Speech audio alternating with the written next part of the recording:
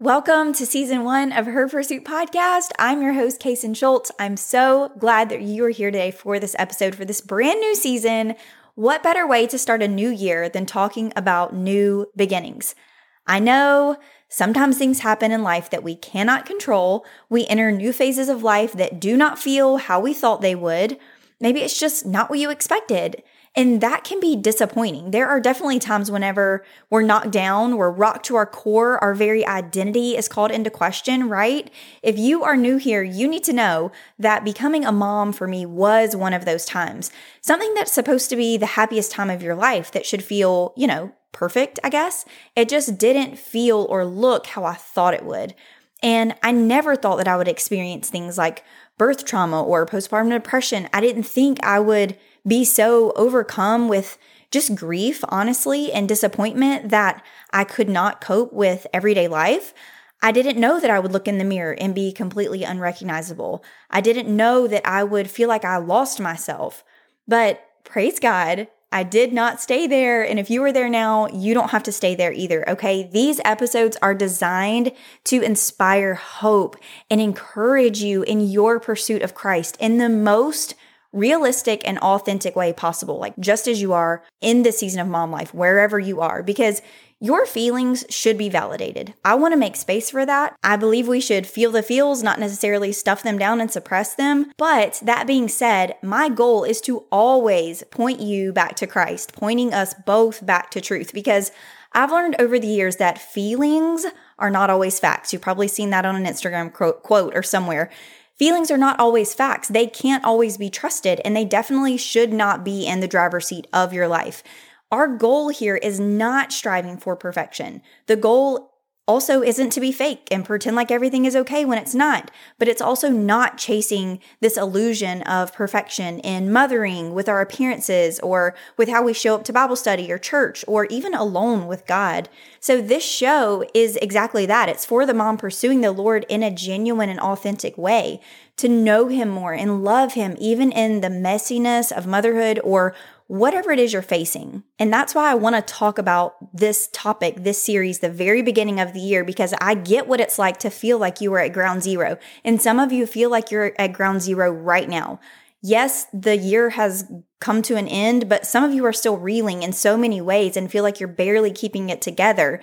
And so if life has knocked you down and rocked you to your core, then the episodes to come are for you. And I have also been there myself a few times, okay? So some of those times I've shared with you here in previous episodes, but there have been many times where the fog just clouded everything, when I couldn't even think straight, when darkness was so heavy that all I could do was just put one foot in front of the other and just pray that I survived. And I'm not sharing this so that we can just all have a big pity party and talk about all the ways life has let us down and all the trials we faced. I share it because I understand and I get it, and I know what it's like to feel like things are completely coming unglued. And I know what it's like to feel like you're starting over again at ground zero, a new beginning, which is what this series is all about. And that feels like a perfect place to start this new year, right here in this place, in the raw, in the messy, the disappointment, the overwhelm, where you feel lost, alone, confused, frustrated, whatever it is, wherever you are. Let's start there. Wherever you are, let's start in that place. So throughout this season, we are going to look to the Bible for examples of the ideas that we're going to discuss. And as we do, I just want to encourage you to always examine these passages or verses for yourself. Ask God, what do they mean? God, what do they mean? What are you saying to me through this scripture? Dig into the word for yourself, chew on it, meditate on it, and see what your takeaway is. Because yes, scripture says one thing, but the way that God wants to apply it, the way it applies to our everyday lives, each of us individually can be different. It will be different. Your nugget of truth, your takeaway may not be the same as mine.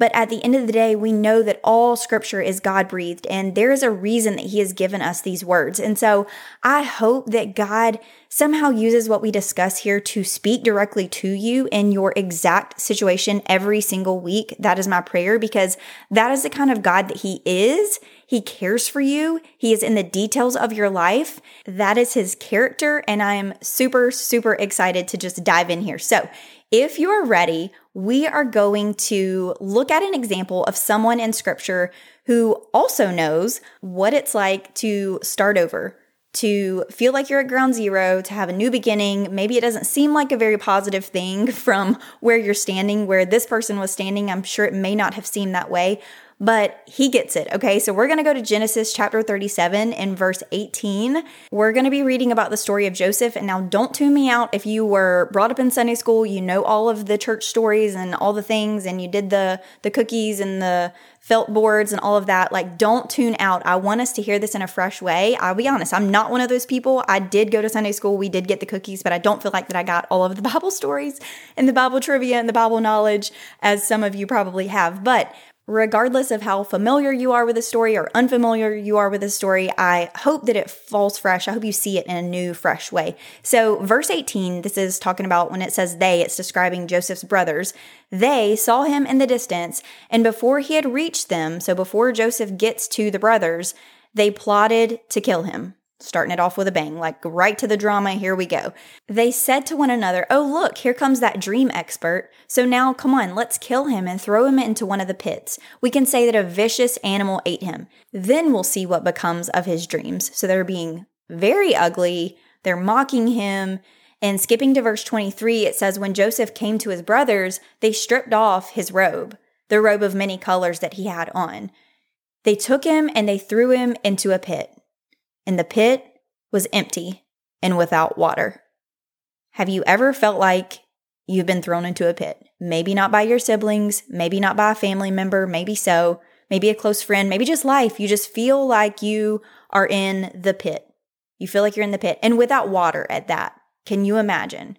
So the group of brothers, after they've thrown Joseph into a pit, they go and they sit and they eat. And they're discussing what's happened, what they've done. And they're like, okay, no. Let's go back. Let's go back and get him.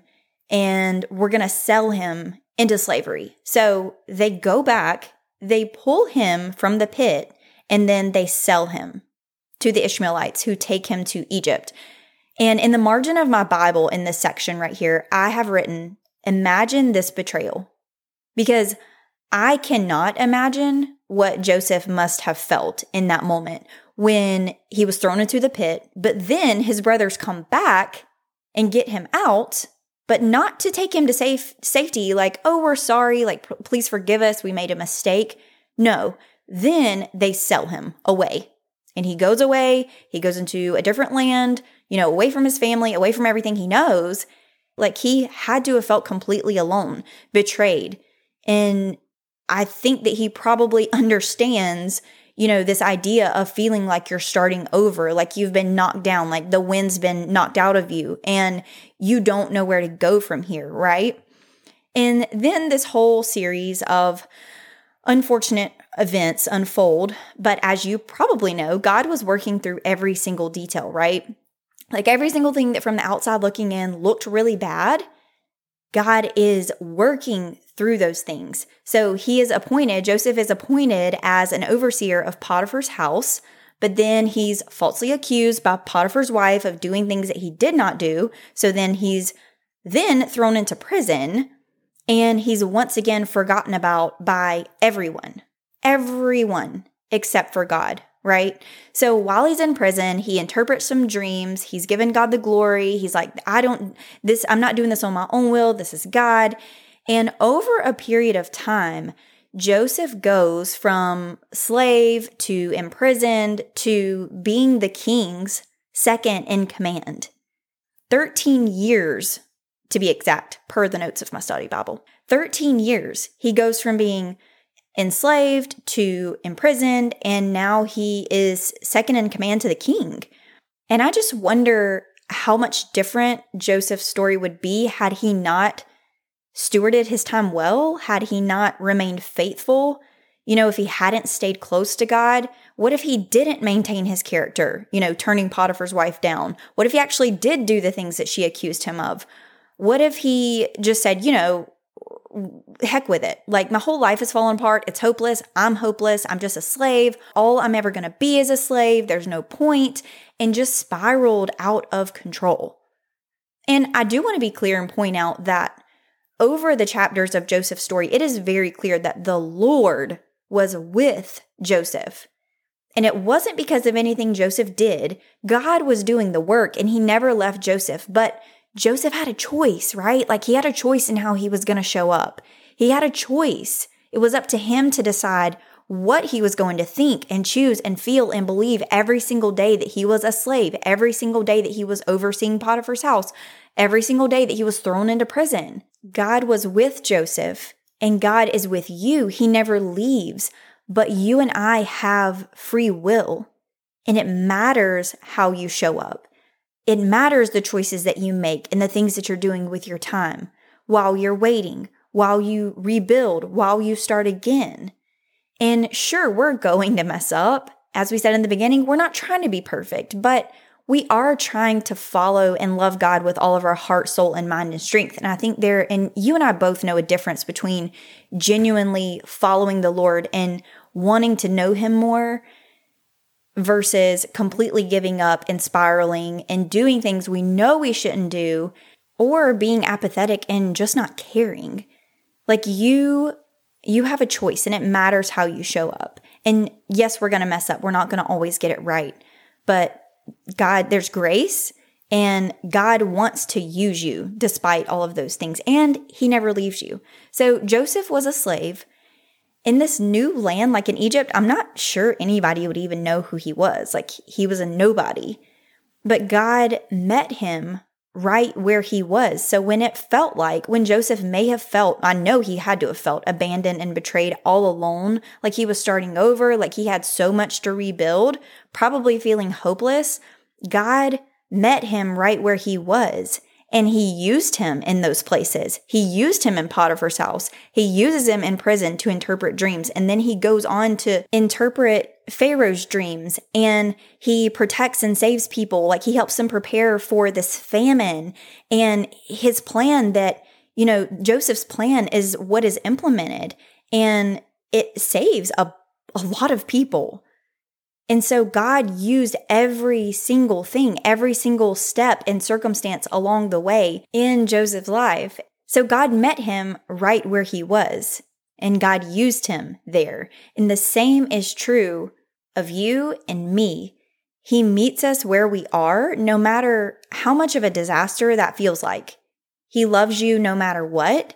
And that means that no matter what you're facing right now, no matter how far you feel that you've fallen, no matter how much you've lost, you are completely loved and accepted. And God wants to use you right now for his glory. He didn't wait until Joseph was no longer a slave. He didn't wait until Joseph worked his way up to second in command to the king. He didn't wait on any of that. He used him every step of the way, and he wants to do the same thing with you in your life and whatever it is you're walking through right now. Genesis chapter 41 verse 50 says, 2 sons were born to Joseph before the years of famine arrived, and he named the firstborn Manasseh and said, God has made me forget all my hardship and my whole family. And the second son he named Ephraim and said, God has made me fruitful in the land of my affliction. Joseph was fruitful in his affliction, in his grief.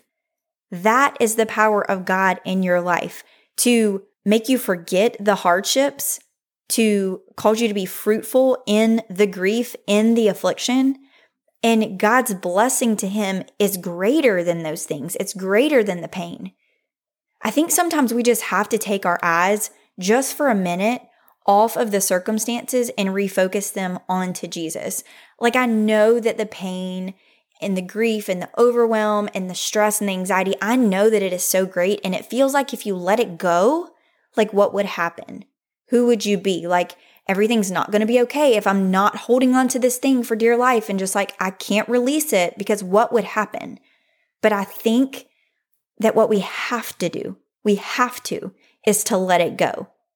And when we do that, and when we take our eyes off of circumstances, which I know is so much easier said than done, but when we take our eyes off of circumstances and refocus them on to Jesus, then we can be reminded of this truth that God has not left you. God loves you, and he has a plan for all of this, which I know is hard to hear. Like, it's hard to hear when you're in the middle of it and when you're in the thick of it. You don't want to hear like, God's using this, God's working it out, God's got you. That's probably the last thing that the flesh wants to hear, right?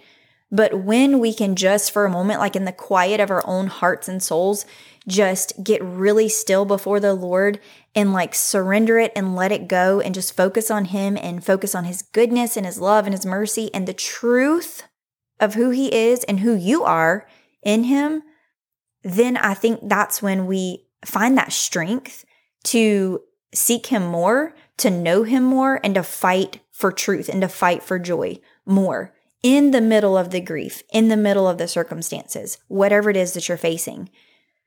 And I know that it can also be really hard to figure out, okay, well, how do I practically do this? Like, what do you mean, Kaysen? Take my eyes off of circumstances and refocus them onto Jesus.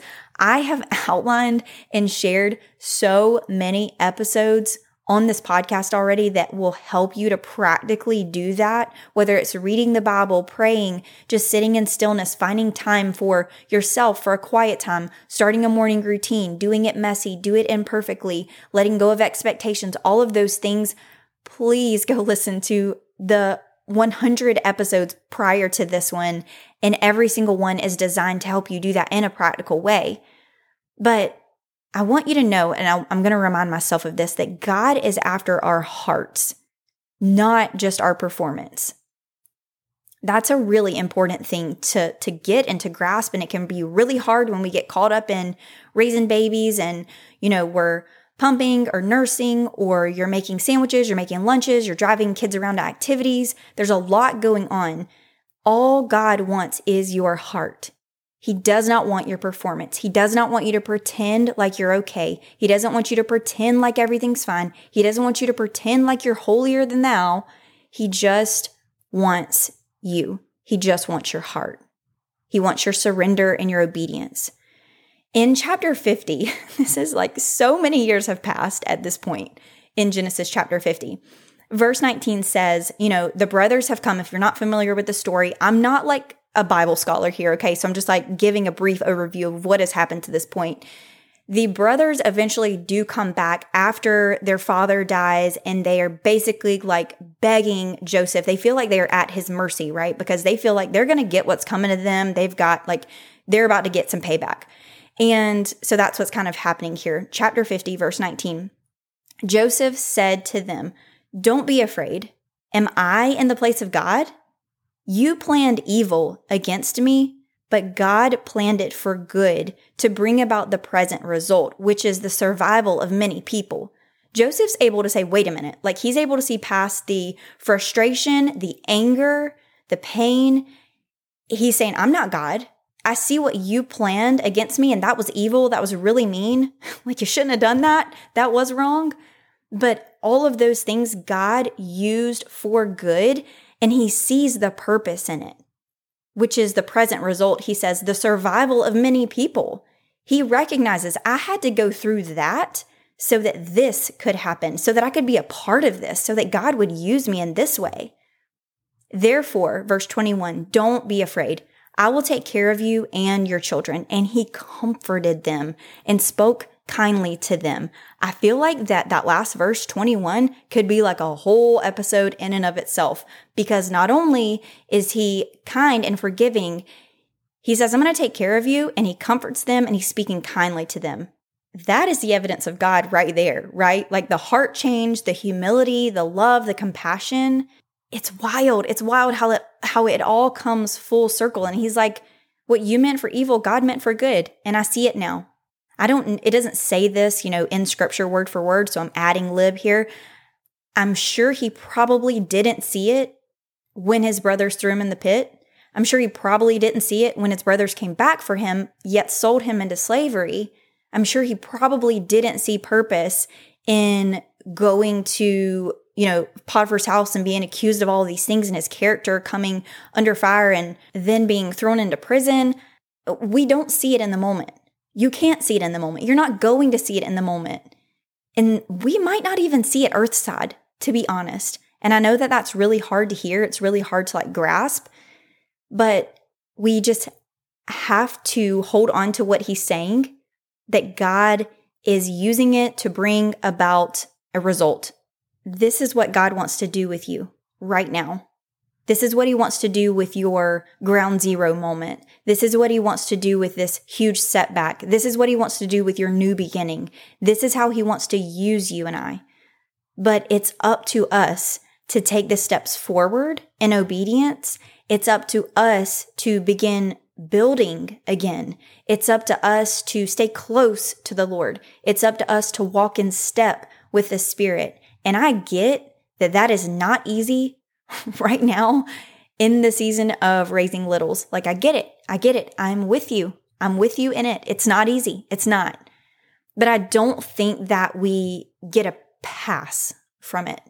Like, I do believe that God, there's so much grace and there's so much mercy, but I don't think that, these early years exclude us from other scripture that says, we are to make disciples. We are to, and sometimes that's disciples in your own home. But we are to be the hands and feet of Christ. We are to love others. We're to serve others. And that's just really, really hard sometimes when we feel like that our own tanks are running on E or we aren't being served. So like I said, the past 100 episodes, please go back. They are how to fill your tank. They are how to get to a place to where you can become more outward focused, where you can become others focused. Because I know what it's like to be in that moment and in that season where you feel like it's like self-preservation. Because if not, like literally no one else is taking care of me right now. I do not feel taken care of. My needs aren't being met. And I'm just trying to survive and get by and get through. Please don't stay there, friend. Please don't stay there. You do not have to stay there. There is a way out. There is hope. I have so many moms who have listened to my story recently. Y'all have messaged me. I don't know how you're finding it, but I think it's like episode 61, 62. I left the numbers on that one so you can scroll down easily and find it. And y'all are just like, I'm there now. I'm in it. Like, I'm in this thick darkness. There's anxiety. There's depression. It's real. It's real. I'm not downplaying that. I'm not doubting it. I know because I've been there. And so I hope that this encourages you and it inspires you that there is hope for you. There are answers for you. There are steps forward for you. Don't stay in that place. If you're finding yourself there and you're like ready for a fresh start, a new beginning, you're ready to rebuild, even though you're at ground zero, you don't see a way forward, you don't see how you can do this, then I'm so excited that you're here today because this season we're going to get into like all of that and more. So if this episode encouraged you, would you please share it with a friend, or you can tag the show on socials to let us know what you're listening to. I always reshare those and I love seeing them. Until next time, keep pursuing the Lord with your whole heart right here, right now, just as you are. And I'll talk to you next week, friend.